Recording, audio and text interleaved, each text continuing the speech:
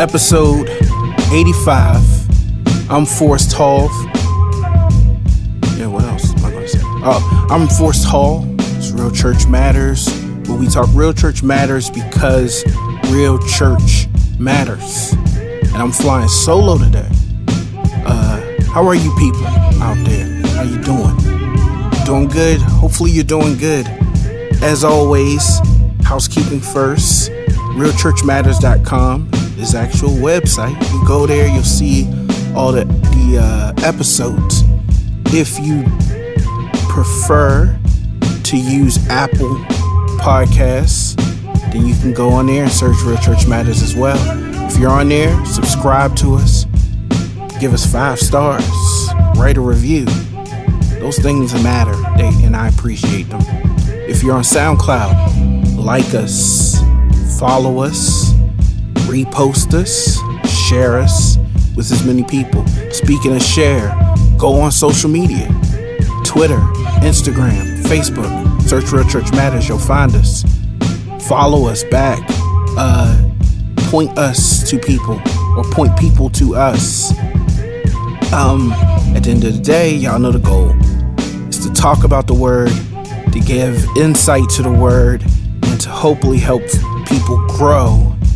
And you play a part in that. I consider you all my family. And so when we share, I'm sharing to help you because I love you as my family. And so I want you to love other people and share it too. Don't just share this, share anything that you feel like helps you grow in your faith. Shout out to, as I get closer to 2 years of doing this and almost close to that 100th episode. I will never forget those who encouraged me along the way, who started with me. Each and every person who is a recurring member, the people who just listened to me before there was ever a microphone and heard me and encouraged me to continue to press and learn as much about the word as possible. Salutes to you. Thank you to you. Shout outs to Antoinette. Shout outs to Philip, Stuart, my mom, everybody that's been on here, Felicia, and there are more people who are going to come. So I'm excited about that.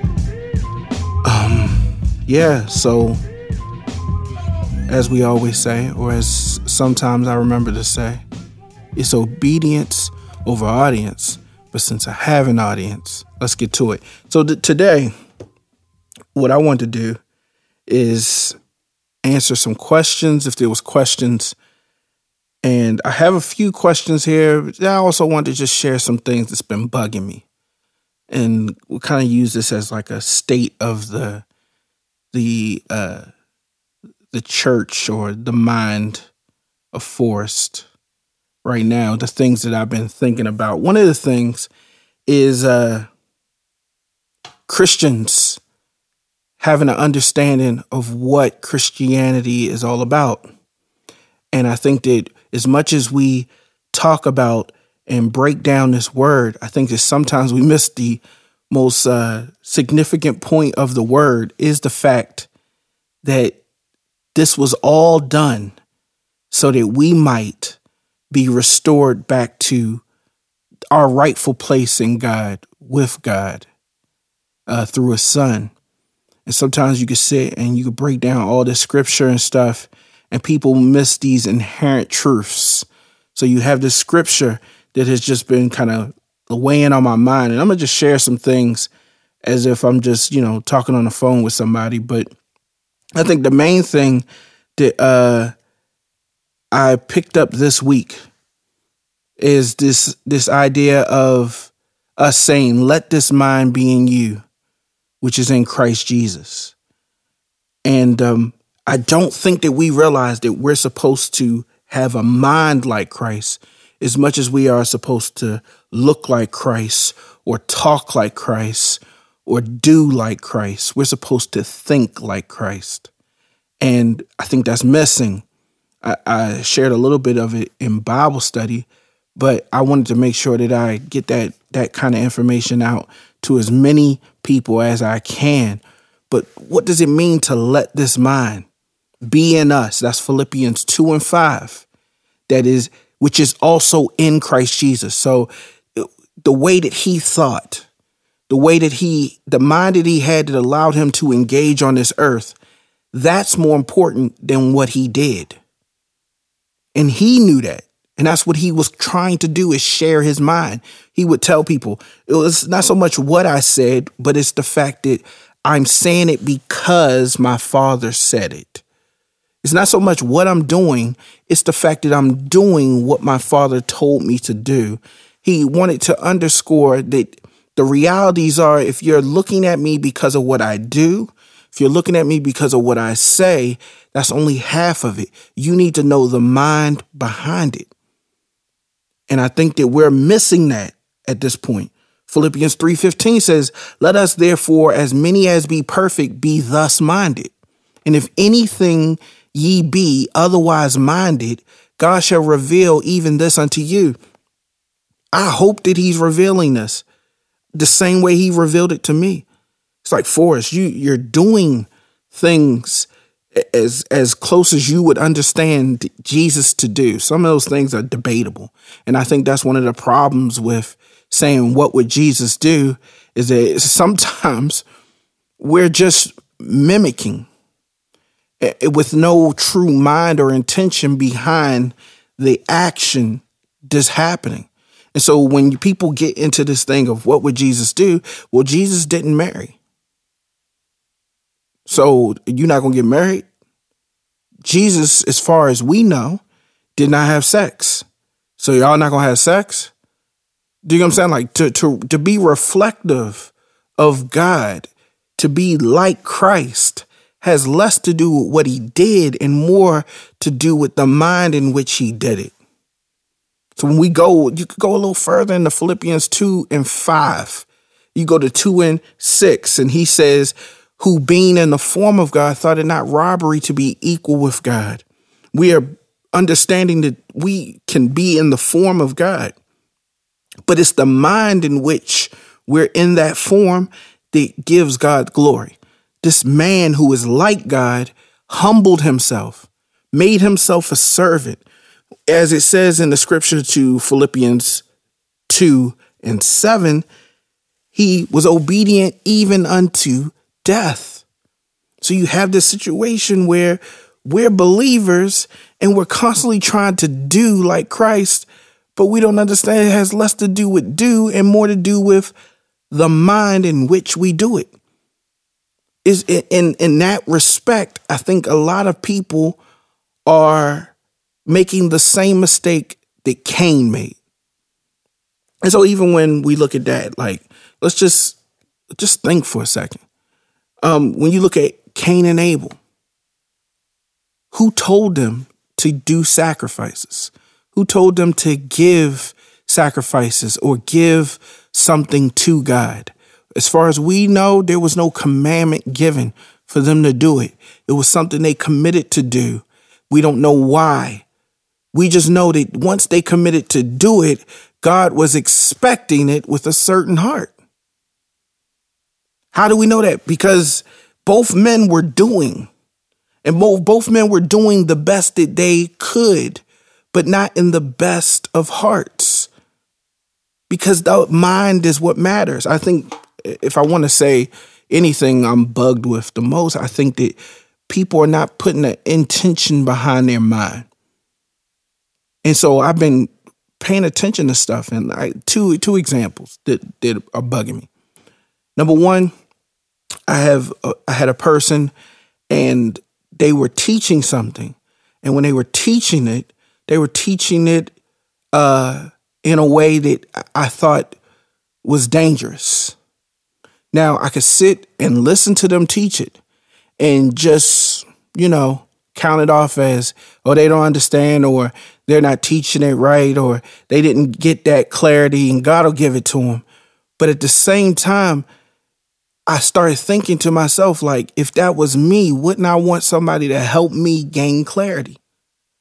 But why am I warring with this? in the midst of me sitting there, I realize I'm warring with it because of what we've created in church, where it's less about people's minds and more about what they mind or don't mind. It's more about their feelings than it is their faith. It's more about their reputation and how they'll be perceived than it is about how God will perceive them or how God perceives the proceedings of church in general. And I'm like, what do I care about? Do I care about their feelings or do I care about God's feelings? Do I care about their feelings or do I care about their growth and faith in God? I'm not saying I know everything. And that's another thing that plays in my head too. In my head, I'm saying, should I say something? Should I address this person? You get what I'm saying? Like, should I speak out if I know this will be seen as me being a rabble rouser? I don't know why I just said such a dated term, but it's hilarious. Am I seen as a rabble rouser or a troublemaker or instigator or a know-it-all or someone who is high-minded? You know what I'm saying? Like, is it pride? Am I trying to demean somebody or put somebody down? These are all things that's running through my mind and clouding the fact of one simple truth. God's word should be presented in its clearest form, and we should come together to achieve that clarity. But that's lost when we talk about all this extra human activity. It's like when we look at our relationship with God as a marriage and all these extra things we're doing, they're extramarital relationships. They're extramarital affairs and actions. They go outside the bounds of our matrimony. My allegiance should be only to the truth. My allegiance should not be to people, to their feelings, to political correctness, to proper decorum as it is perceived by people. My allegiance should only be to God, and in him is only decency and order. In him is only love. In him is only peace. But I find myself missing out on this important truth because I have to do better at attacking a mind that isn't like Christ and getting back to the point that's Christ. He spoke in a way that we would be offended by. So if you was his mother and he said, my family's right here, you would be offended. You would not be talking to Jesus as much as you love him. And Lord, do people love him? You would not be talking to Jesus. You would not engage with Jesus after he did that. But he had no allegiance to anybody, only to the truth. He had no allegiance to anybody, only to his Father. Anything else was an extramarital affair. I feel like that's where we're at with it. And I'm bringing up that example because I decided to speak out. And so I said something, and I tried to say it in love, and I tried to say it in humility. I tried to say it in peace. But it's not like people took it wrong, or I don't know. But I do know that it's going to be something that we always struggle with when we're constantly having to deal with that mind. But I would rather be seen as a know-it-all, seen as a big mouth, seen as a loud mouth, than to speak in terms out of respect and honor for people and their feelings, or my feelings and my reputation, than more towards what God feels and what God wants and what he should be honored in. And here's another thing about that. There's nothing wrong with being wrong. I probably wrong more than anything on this podcast. I say stuff all the time that I'm probably incorrect about. The most frustrating thing right now as well for me is talking to people who are trying to be smarter than they are. It's like it's dumb smart. There's smart dumb people. It's just people that's constantly trying to perceive themselves to be more than what they are. It's better that we just be who we are. And there's a blessing in that. When somebody says, oh, I didn't understand this, that doesn't diminish who they are in God. When someone's incorrect or seen something in the wrong way, which I do often. And I'm appreciative when people actually come to me and say, the way you saw this, I don't know. The way you engaged with this, I don't know. Somebody asking me, am I still taking questions?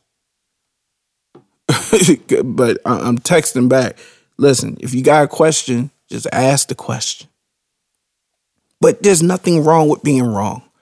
As long as we're coming in here to arrive to a truth. It's something wrong with being wrong when you don't feel like, hey, I feel like I'm right. And if y'all think I'm wrong, so what? That's not the way to engage it. We would have to be the type of people that's like, it's okay to come with only a part of the truth if you're in the business of trying to get to the whole truth. So there's nothing wrong with being wrong. It's something wrong with the church when we take it as if it's a recital. We take it as if it's a contest or a presentation or audition. And there's people that's preaching and teaching me like, oh man, I messed up or I was nervous. Yeah, I don't know what that is. I can't play with that stuff. We supposed to be just family talking to each other. Even with this podcast, there's people that won't do a podcast. Just a measly old podcast. I fought that for a second. I mean, I'm in 85 episodes now. I'm just talking at this point. If it's appreciated, great. If it's not, it's not. I feel like it's more for me and my connection with God and my obedience to him than it is for whatever this evolves to or what it produces in general. Because of that, I want to move in a way that reflects how we should move. Because we can't be bothered with this other stuff. So when it comes to the podcast or anything, you can't be worried about what people are going to think. None of us can. We just have to be desiring to come to a truth. So to wrap it up, because I ain't want to talk all about this, but we should have the mind of Christ. So that takes us to a place where we have to realize that this is boiling down to the mind. So that's something to think about. The other thing, somebody asked, what does money have to do with the kingdom of God? What does money have to do with the kingdom of God? And it's interesting. I don't mind talking about this stuff. So what I'm going to do is just break it down this simple. What do we have to do with the kingdom of God? When I say I'm about my Father's business, what does that look like? Because I think a lot of people are forgetting what this is all about. So once we get to the point where we understand there's a business of church that is suffocating and choking the business of the Father. Okay. There we go. Got it. I'm just not trying to be that person no more that is focused on those things that we know are wrong, but is not tending to the matters that God is concerned about. As he said in the scripture, the weightier things. So when we talk about money, and money was talked about in the Bible, this money that we're talking about has something to do with the kingdom of God. It's just impossible to use money in the kingdom of God when money is your God. And that's what we're getting to. We are talking about intention. So if I'm talking about tithing, and maybe this person is asking this question is talking about tithing. So they're saying, what does money have to do with the kingdom of God? Let me tell you what money has to do. It has to do a whole lot with the kingdom of God. Because God's kingdom is us. And if God's kingdom is us, then he is concerned about us and how we move. And so money plays a part in that. No different than Jesus grabbing a fish when this man came to him about taxes, and he pulled a coin out of it and gave it to him. But before he did it, he told him, we don't concern ourselves with these things. We're not of this kingdom, so we don't owe taxes. But since this is a concern of yours, I want to meet this need so we can go about doing the Father's business. There's certain things that we can't get around. And there's certain things, obstacles we're placing in our way. And that's dangerous. It's all about the engagement. And so when we talk about the Great Commission, all right, he told us that we should be going out to the highways and the byways, and we should be teaching the gospel that men ought to obey. That's what we should be doing. We shouldn't be playing any games with all of this foolishness that we're involved in. We should be moving in a way that takes us to the Great Commission. What's the Great Commission? This is the instructions that God gave to Christ to relay to us. In Matthew 28:16-20, he says, Then the 11 disciples went to Galilee, to the mountains where Jesus had told them to go. When they saw him, they worshiped him, but some doubted. Then Jesus came to them and said, All authority in heaven and on earth has been given to me. Therefore, go make disciples of all nations, baptizing them in the name of the Father and of the Son and of the Holy Spirit, and teaching them to obey everything I have commanded you. And surely I am with you always to the very end of the age or end of time. He said 3 things there. Go make disciples, baptize them in the name of the Father and the Son and the Holy Spirit. And the third thing, teaching them to obey everything I have commanded you. My question would be, how much does that cost? If we're in the business of the Father, how much of a budget do we need to do those 3 things? And before somebody say, nothing. You don't need nothing to do them. You can easily just go and make disciples. It don't cost nothing. Or you go and baptize people. It don't cost nothing.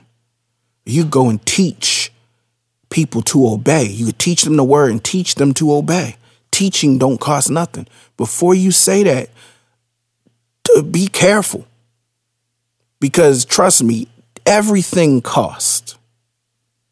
Everything costs. Just the simple. Let's take it from the simple thing. Let's take baptizing. Where are we baptizing them at? Where are we baptizing? Are we going to the ocean because the ocean is free? Where are we going? Are we going to baptize them in a building? How are we getting all these people to this beach or this ocean since the water there is free? I guess you do some places you got to have a permit to even do that stuff. So let's say you got the permit. The permit didn't cost you. How did you get everybody there? Did you get a bus to take everybody there? Was everybody responsible for finding their own transportation? Did they all walk? Do you get what I'm saying? Like, there's cost associated with just living. So because there's cost associated with just living, there's a cost associated with just doing these 3 simple truths that Jesus shared. He tells us to make disciples. Making disciples is going to cost not just money. It's going to cost time. It's going to cost energy. It's going to cost a lot. We could say all day is free. I teach Bible study on Tuesday. I was telling the people that they need to take notes. And God put on my heart, he said, to show them that you are serious about them taking notes. What better way to show them your conviction than through sacrifice?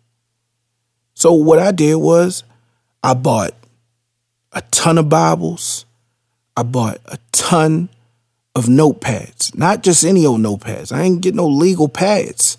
I went and got actual books, the Moleskine books. I love to write in those things. I wanted them to experience the feeling I get when I crack that thing open and start writing and jotting down truths from the word and things that God put on my heart. Sometimes scripture, sometimes notes from the sermon, sometimes songs, sometimes just poems, sometimes just messages, just little blurbs that I can go back and read and be inspired by. I wanted them to experience that. I can't tell them to take notes and not show them in some way. And everybody don't have money to get those things. So I took $400. What? $400? You spent your own money? Yeah, I spent my own money. Because, yeah, they could take notes without that. They could.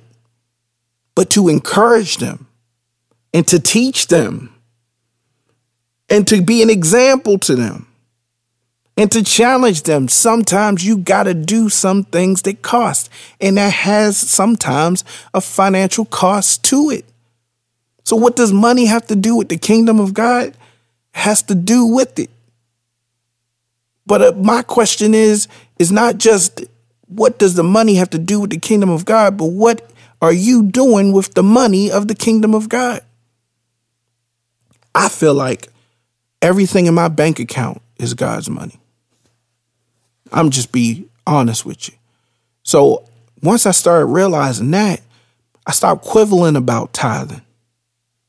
I stopped quibbling about 10% when he owned 100% of me and my existence. I'm not going to parse about 10%. I'm not going to have a conversation about tithes.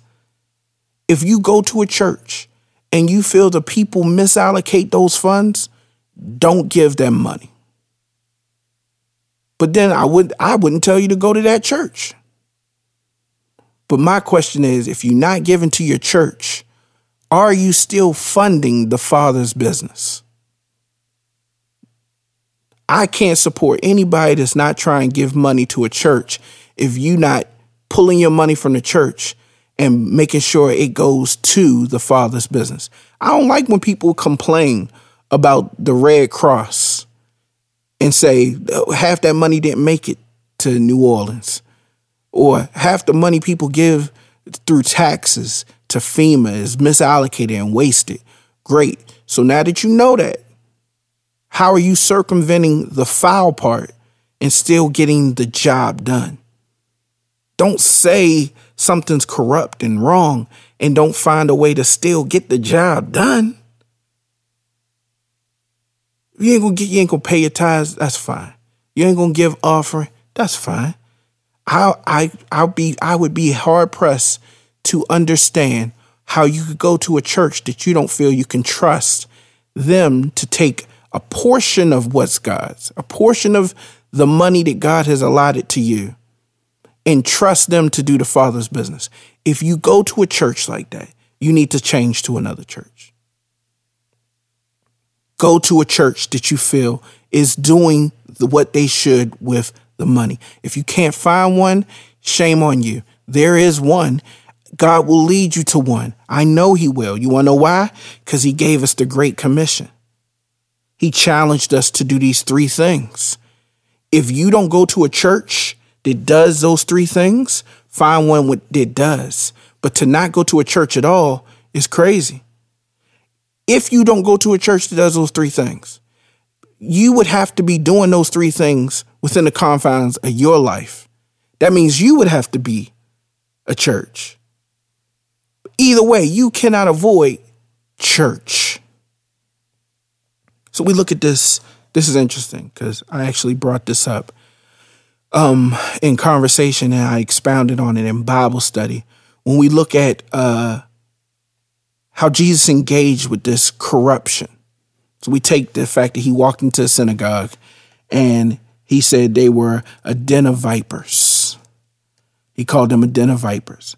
So he went here, he started tearing everything up. And he said, you guys are a brood of vipers. Look what you've done to the church. And he says, I'm not okay with you guys doing this and turning this place to a den of iniquity.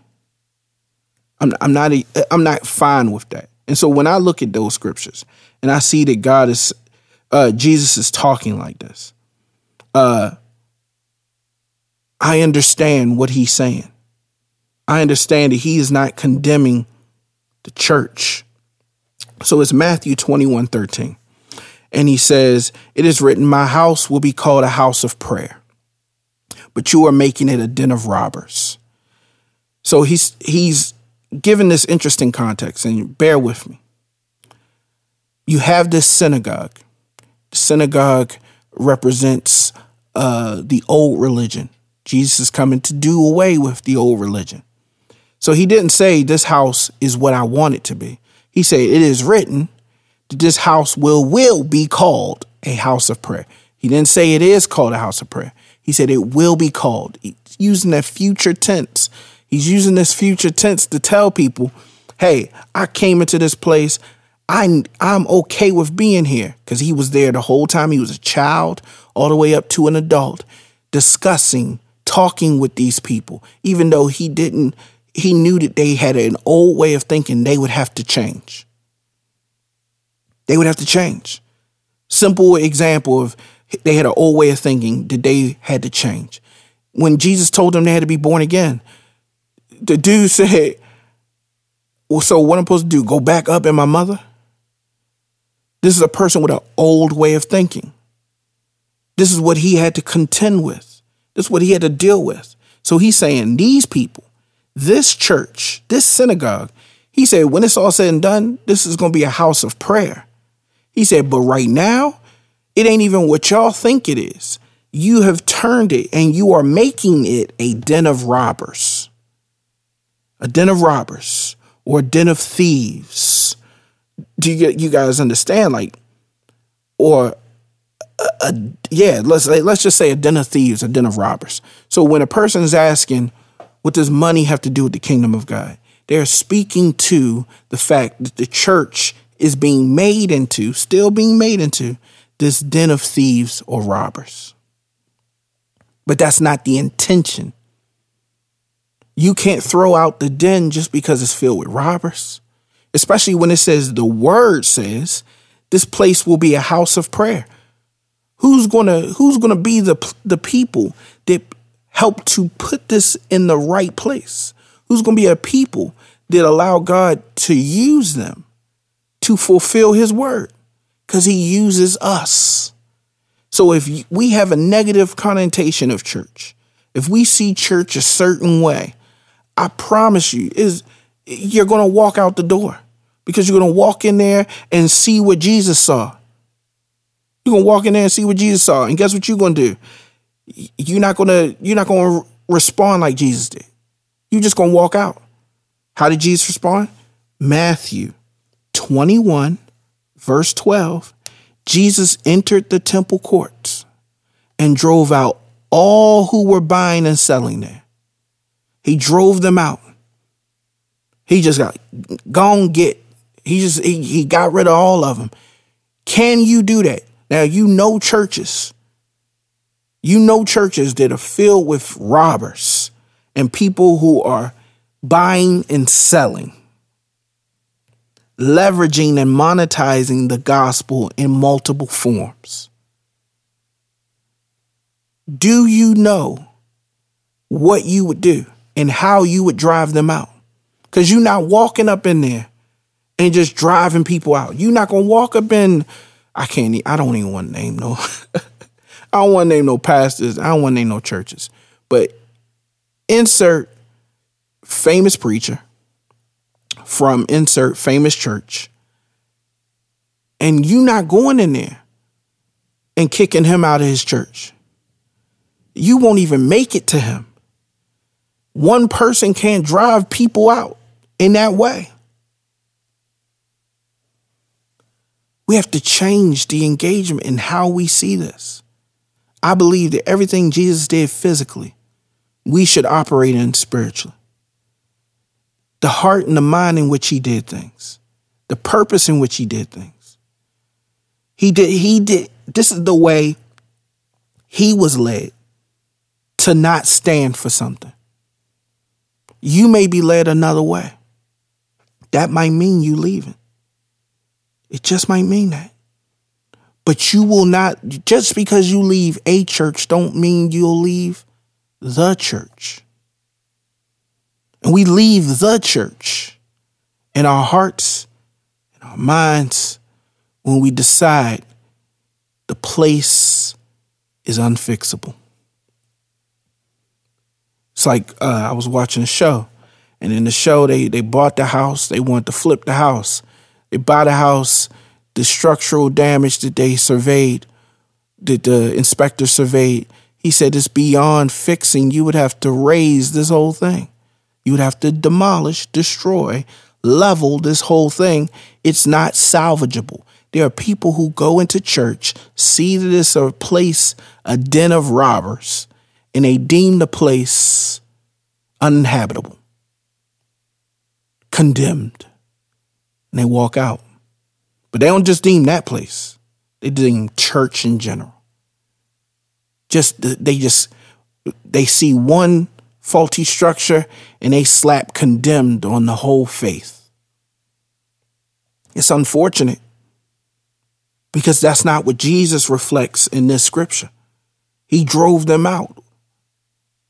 Sometimes you got to drive yourself out because you can't drive them out. But one thing about it, they couldn't occupy the same space. Jesus said, somebody got to go. And he had the power to drive them out. You can't occupy. Come on, guys. I'm at the church I'm at because I know this place ain't a den of robbers. I know it's not. It got a long way to go, but I know it's not a den of robbers. I know it's not marked as condemned. And even if it was, I know that it's not uninhabitable. That God can't do a work here. That God can't help. And some of y'all are on the fence about church in general, and especially your local church in which you attend. And some people, this is of no consequence. Some people just go to big churches. It's a machine. The machine needs money, so you understand that truth. But it's hard you don't go into the details of seeing that, yeah, while the machine needs money, there's another machine going on that is fueling itself as well. You don't get into all that. And if that's you, God bless you. My prayers are with you.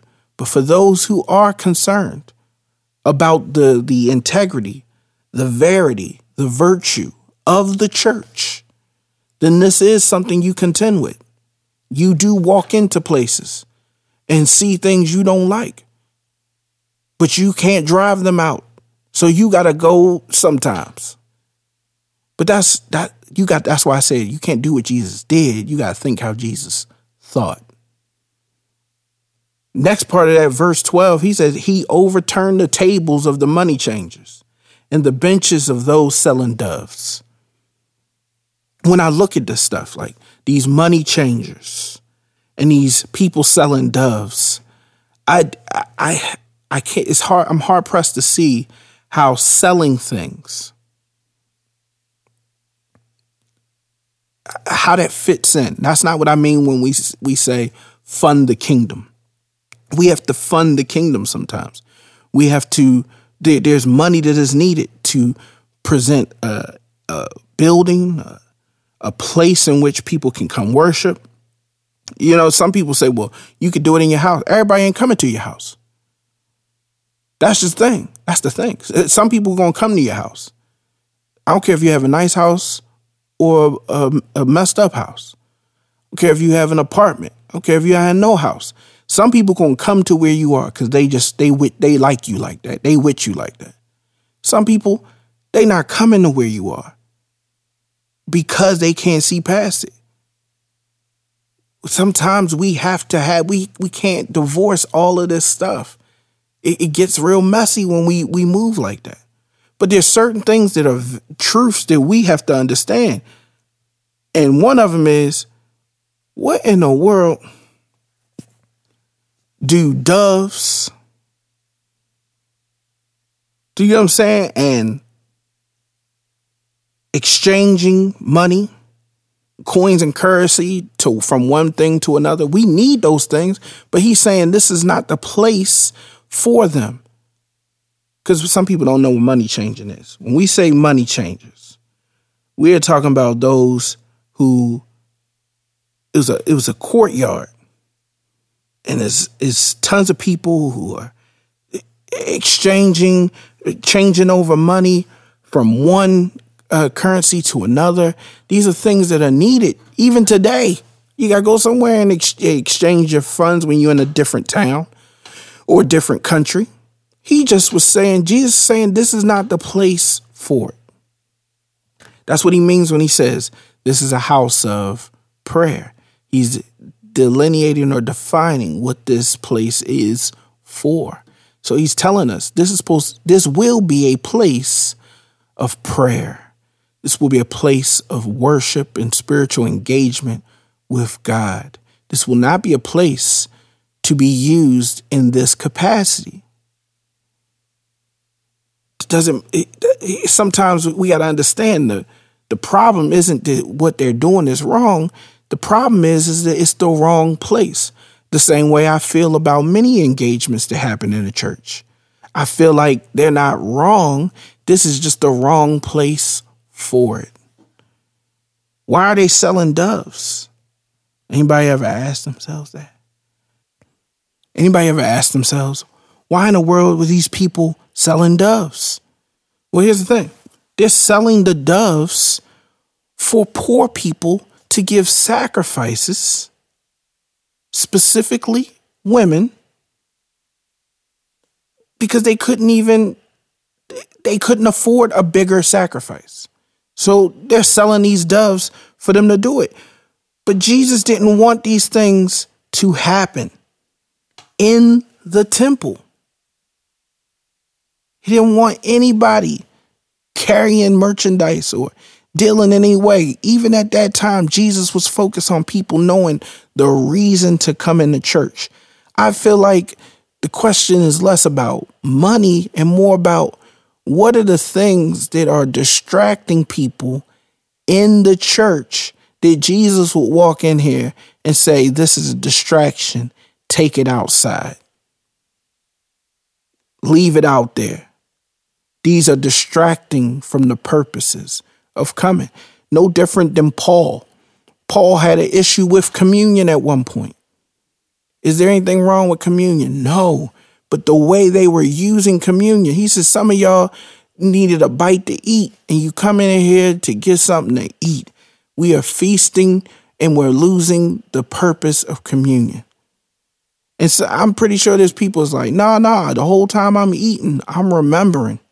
He said, nah, y'all brothers and sisters, eat at home. Right now, we are doing this for this reason, and we have to fight to retain the reason in which we're doing it. Same thing for church. We're supposed to be breaking bread with one another. We're supposed to be hearing the word. We're supposed to be teaching and growing, doing the Great Commission, doing the three things that Jesus called for. What, and I'm asking y'all a question now. What prevents us or is getting in the way of or is distracting from doing those three things? I've been asking myself this even in my engagements with people. What is preventing me from making them a disciple of Christ? What is preventing me from baptizing them in the Father, Son, and Holy Spirit? And what is preventing me from teaching them that which they should obey?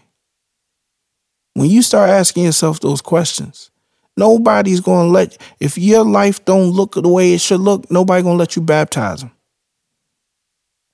And nobody going to believe. They might let you baptize them, but they won't truly believe in the Father, Son, and the Holy Spirit by which you baptize them in.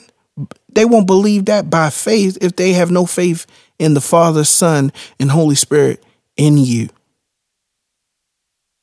Nobody's going to let you teach them and let what the words that you say prompt them to obey them if you don't obey them yourself.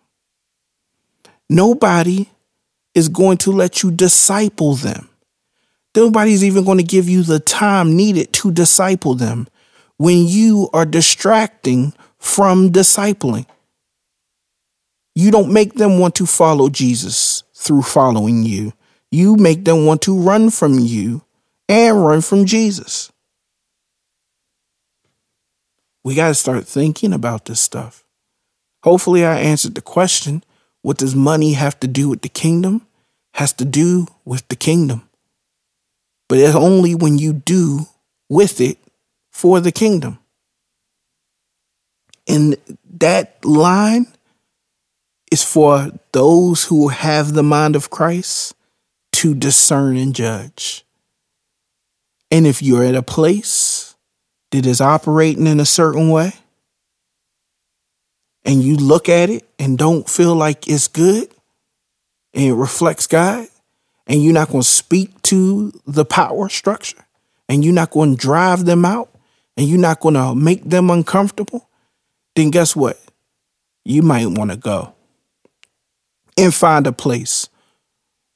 But don't just go and condemn church as a whole because you went to a hole of a church. It's just the realities. Money has something to do with it. I don't want to keep reiterating, but money has something to do with it. There's tons of scriptures that speak to that. The first church, the first thing these guys did when they gave their life to Christ, the Holy Spirit prompted them to sell all they had and give it to the elders. So, here's the funny thing. We not even called to do what they did. We just called to be led by the Spirit they were led by. So, so when people I'm leery when people are asking certain questions and trying to expose certain things, because the questions ultimately not only expose the things you wanted them to, but they expose some things in us. And that's the cool thing about questions. So that's the reality of that. Was there another? Man, I spent so much time on that. Was there something else? Oh, yes, there was. So back to the mind thing for a second. So I had a conversation. Well, no, two things. Hopefully I'll touch on both of them. Number one, Christians. Let me hip y'all to something. Nobody's obligated to answer your calls. Nobody's obligated to answer your texts.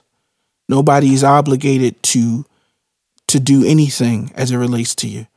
Hopefully they are prompted by the Spirit. I'm not always prompted to answer my phone, but people look at it a certain way because they want to look at people through the lens of their feelings and not through the lens of God's faith, of faith in God. I promise you, there are times where people call me and God put it on my heart, like at this time, they don't need to talk to you. They don't need to speak to you. And I'm not going to answer the phone and say that to you. I'm just not going to answer the phone. There's times where I'm going to be frank with y'all. As a minister, there's times where people study, and every time they study, they got a question. Now, that's fine. I know people got questions. But sometimes you just need to sit and study the word and give the word a chance to develop and grow in you. I can tell every time some people study because that's the time that's the only time they texting. I'm just saying, I'm not saying you can't have burning questions. I'm just saying sometimes just let the word work in you. Be led. Be led. We not encyclopedias. When I say we, I'm talking about anybody you deem to know scripture or you trust their understanding or whatever. They not there just to be your Google.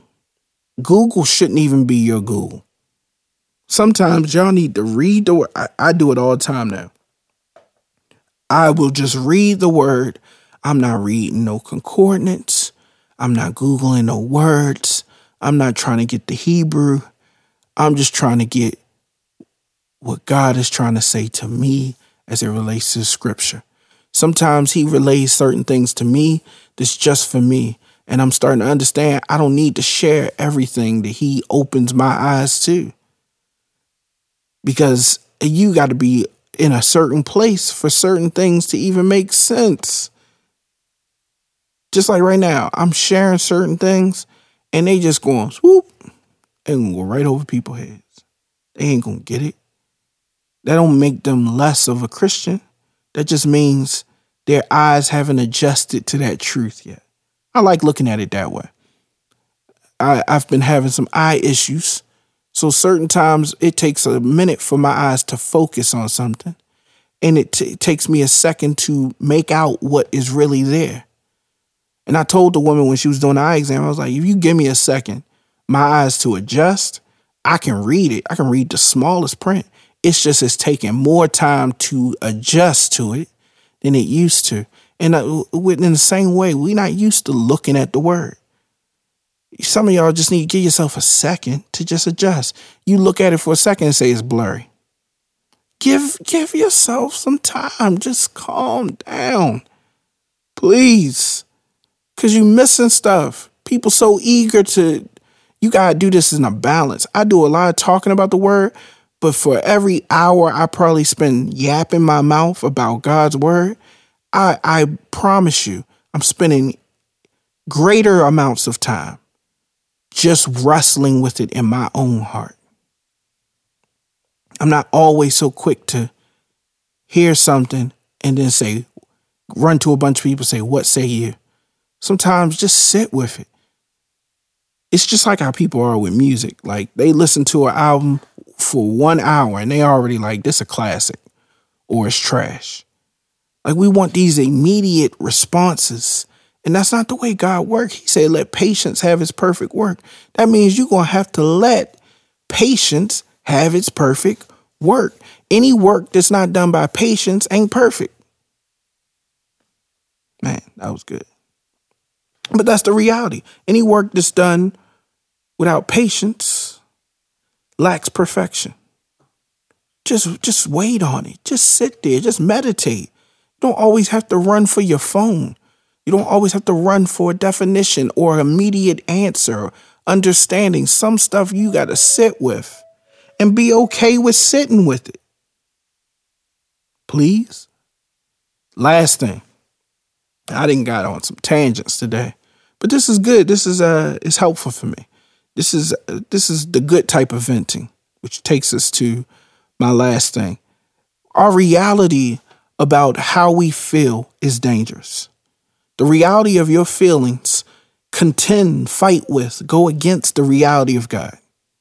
The more you are engaged with your feelings, the less you are engaged with God and the truth of God. I was having a text conversation. And in the text conversation, I could tell that the person was seeing what I was saying and taking it in the wrong intention. They became defensive. They became evasive. Those are frustrating things, but they're acknowledging, and they don't understand this. Well, so maybe they do, but they're acknowledging how they feel more than the reality of the situation. The situation becomes that reality through their response and how they feel. I can't change that in people. I'm free from that. But what I do understand is that I better reflect this thing that I'm talking about. And so I have to absolve myself of feelings. Guess what that means? I cannot exercise feelings. One of the ways we exercise feelings is venting. We keep thinking that we're supposed to be allowed to vent. The Bible tells us to cast down thoughts. And if we cast down thoughts that acknowledge themselves or exalts themselves against the knowledge of God, We never get to the point of using our thumbs to share how we feel. We never get to the point of using our mouth and our vocal cords and our tongues to share how we feel, because how we feel never makes it to those gates. We let a lot through our thumbs and a lot through our mouths that should have been dead in the mind. We can't cast down text. Once it's sent, baby. I know for a second they let you undo text now. And I know some people probably appreciate that, but I don't even think that you have that type of discerning wherewithal to double back on something within the time frame they are giving you to undo it. The reality is you can't cast down a text. You can't cast down your words. They've already been spoken. They've already been spoken.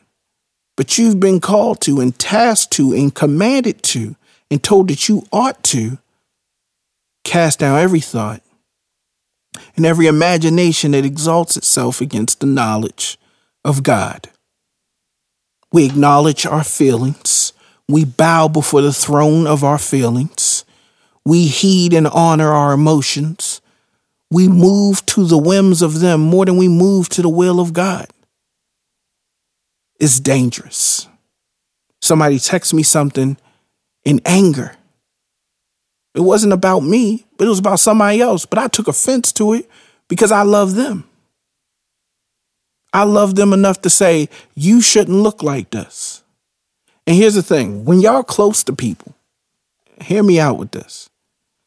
Your closeness with a person isn't defined by your ability to let your hair down with them. Your closeness with a person, a lot of times people share intimacies and closeness and you're just thick as thieves. But that's paper thin compared to the relationship God wants us to forge with people.